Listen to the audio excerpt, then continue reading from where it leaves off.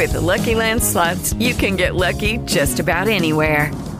This is your captain speaking. We've got clear runway and the weather's fine, but we're just going to circle up here a while and get lucky. No, nothing like that. It's just these cash prizes add up quick. So I suggest you sit back, keep your tray table upright, and start getting lucky. Play for free at LuckyLandSlots.com. Are you feeling lucky? No purchase necessary. Void where prohibited by law. 18 plus terms and conditions apply. See website for details. 303 ESPN 1530. Happy Labor Day to you. I'm James Rapien, live on ESPN 1530, ESPN1530.com, and the iHeartRadio app. It's great to have you in on a Monday. Tony Pike coming up in about 16 minutes from right now, talking Bearcats, talking Bengals, and we're going to do that a lot today. Reds up right now 4-0 in the sixth inning, so we'll keep you up to date on the Reds as we talk pretty much wall-to-wall football. It's safe to say that. Chick Ludwig will join me in studio coming up at 3:40. Just got back from the Bengals locker room, Paul Brown Stadium, a couple hours ago. Talked to Jordan Willis, Bengals defensive end, a rookie, had 4 sacks this preseason, and just really thrived. And the Bengals got him in the third round. I talked with him at 4:33. You'll hear from Marvin Lewis today, Jeff Hobson, Bengals.com as well. But I want to start with the Bengals, and I want to start with the past, 10 days. 9 days? Here's the thing. I've been probably one of the most, when you look at Cincinnati media, probably one of the most optimistic people when it comes to what the Bengals did this offseason, especially after what happened in free agency, which sounded like and it seemed like and it felt like for everybody involved a nightmare when Andrew Whitworth and Kevin Zeitler both left. So then the Bengals do in the draft what I thought they should do and what a lot of people, I think, viewed as a win. They didn't rush to get offensive linemen and reach on an offensive lineman at 9.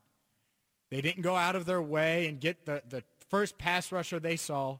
No, they waited through the draft, and they got a guy like Jordan Willis in round 3 and Carl Lawson in round 4. Took a guy like Joe Mixon, who's going to help them this week and probably the rest of the season in the rushing game. But I really liked what the Bengals did this offseason and what they could potentially do this year. I've been optimistic pretty much since the day John Ross was drafted. In the past 8 days exactly, it was 8 days ago, when the Bengals played the Washington Redskins on Sunday, who knew that was going to spiral? And when you look at this division in the AFC North, and I know they got the Ravens coming up this Sunday, but you and I and anybody else, hell, probably most of Baltimore knows they're not winning the division. Joe Flacco just returned to practice. That roster's had more injuries already. There's no way, I just don't see Baltimore winning the division. It would take a rabbit out of a hat, and it would be a shock to me if they did. So it's a 2-team race as the Browns rebuild up in Cleveland. And it's a 2-team race where Pittsburgh's the clear-cut favorite.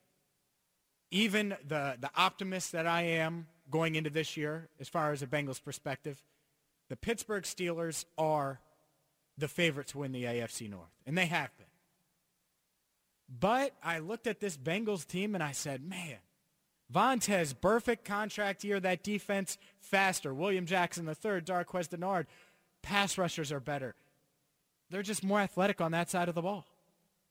And offensively, who are you going to guard? They're not going to be able to guard. Defenses aren't going to be able to match up with this offense. They have weapons all over in speed, and A.J. Green's healthy, and Tyler Eifert's there, and Joe Mixon's better than those other 2 running backs. They've upgraded. And yet, the past 8 days, things have went downhill. My optimism has turned into, I found myself questioning things a bit. And it all started when news came down from the NFL when Vontaze Burfict was suspended for 5 games.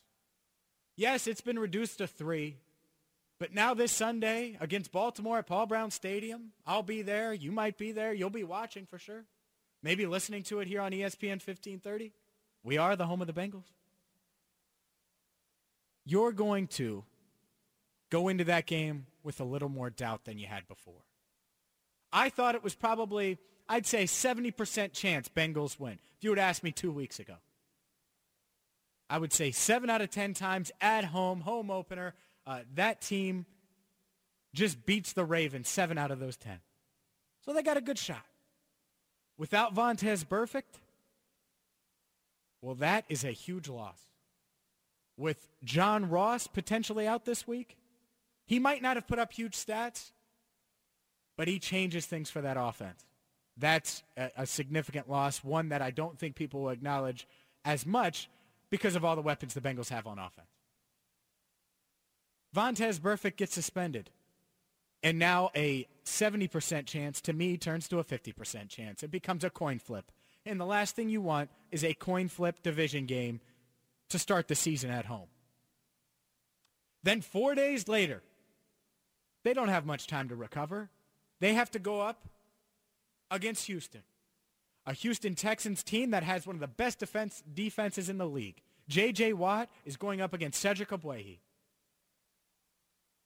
That's got to scare you. Scares me. It probably scares Cedric Ogbuehi. But that's the matchup. It's all right because Tom Savage is starting for Houston. They don't have a quarterback. The Bengals can overcome that. Sure. Gets a lot harder without Vontaze Burfict. And then week 3, they go to Green Bay. 3 games, no Burfict. This weekend, potentially no John Ross. You obviously know that Adam Jones out this week with a 1-game suspension. The Bengals have gotten worse in the past 8 days. Some of it's out of their control, obviously. I mean, injuries. I think the suspension, and I've outlined this a ton on my blog at ESPN1530.com/James, was outrageous, was ridiculous. Showed that the NFL is incompetent and doesn't understand, that doesn't have a set discipline system. They have their own Burfict rules. If that hit was done by anybody else, not named Vontaze Burfict, Nick Vigil, Vinny Ray, Takeo Spikes, Brian Simmons, go as far back as you want to. No suspension, no penalty, probably no flag, or probably no fine. Instead, now the Bengals are without their best defensive player for the first 3 weeks of the season. And wins, when you looked at that schedule, a win against Baltimore now becomes a coin flip. A potential win against Houston now becomes a coin flip. And they could still win those games, but it just got harder. Pile that on top of the Ross injury, on top of your number 1 corner being out week 1, and things got a lot more foggy early on this year for the Bengals. And then I look up to Pittsburgh. What's Pittsburgh doing? Maybe they've suffered some injuries. They are the AFC North favorites. Oh, actually, they're getting better. The past 2 weeks, Pittsburgh's had 2 big needs. 1, tight end. You know how much Ben Roethlisberger loves to rely on the tight end position.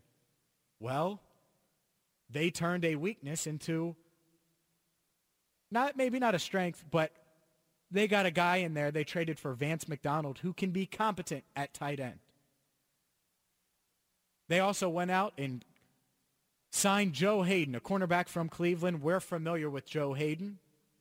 He can be competent for Pittsburgh. And I've gotten this on Twitter a lot. Oh, those guys aren't going to have much of an impact. Well, they don't need to. They're still an upgrade from what Pittsburgh's had. Pittsburgh Steelers starters just upgraded. There's only 22 starters on offense and defense. The Steelers upgraded 2 of them this late in the training camp, this late into the preseason. That's rare. And they did it. They upgraded 2 weaknesses. The Bengals have gotten weaker at places, haven't been able to upgrade. And it's rare to do, but Pittsburgh's done it.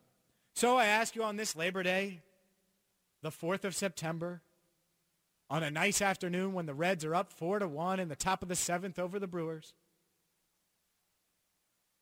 what is your thoughts? What are you feeling going into Sunday's game against Baltimore? Because for nearly 5 months, 4.5 months, I've been very optimistic about this team and how they recovered and what they did post-free agency to get better, what they did in the draft, the thought process they had and where they got value in the draft and the players they added. But now that the season's here and a few things like their best defensive player goes down for 3 games because of a suspension, things have changed a bit for me. have they changed for you? 513-749-1530, 866-702-3776. Tony Pike coming up in just a few minutes. Also, Chick Ludwig going to join me in studio this hour. Great show for you planned today on this Labor Day. Hopefully, you're on your way to a cookout or a pool or something like that, enjoying this holiday. I'm looking at 71 right now in Kenwood, and certainly some busy highways there, even though a lot of you are off. I assume you're going to family's houses, stuff like that. Marvin Lewis coming up at 4:04. Jeff Hobson, Bengals.com at 4:20. You'll hear my conversation with Jordan Willis and Joe Goodberry, who joins me every single week following the Bengals game. Joe Goodberry is going to join me to do our weekly Bengals film review on the Locked On Bengals podcast. It's a podcast I do daily covering the Bengals, talking Bengals, and it's on the iHeartRadio app, by the way. There's a link to it on the blog at ESPN1530.com/James. He will join me at 5:20 to break things down, react to the 53-man roster. By the way, I didn't even get into this yet, but everyone was paying attention to the kicker position over the weekend. What are the Bengals going to do at kicker? Well, they wanted to go, or they ended up going with Randy Bullock. I took a Twitter poll at James Rapine. The majority of you got nearly 2,000 votes, by the way. It was the most spirited kicker battle I've ever heard of. A lot of you wanted, 64% of you wanted Jake Elliott. Jake Elliott not only gets cut, but no one else in the NFL wants him to be their starter. They don't claim him. Ends up on the practice squad. So Jake Elliott still a Bengal today. Randy Bullock, the starter.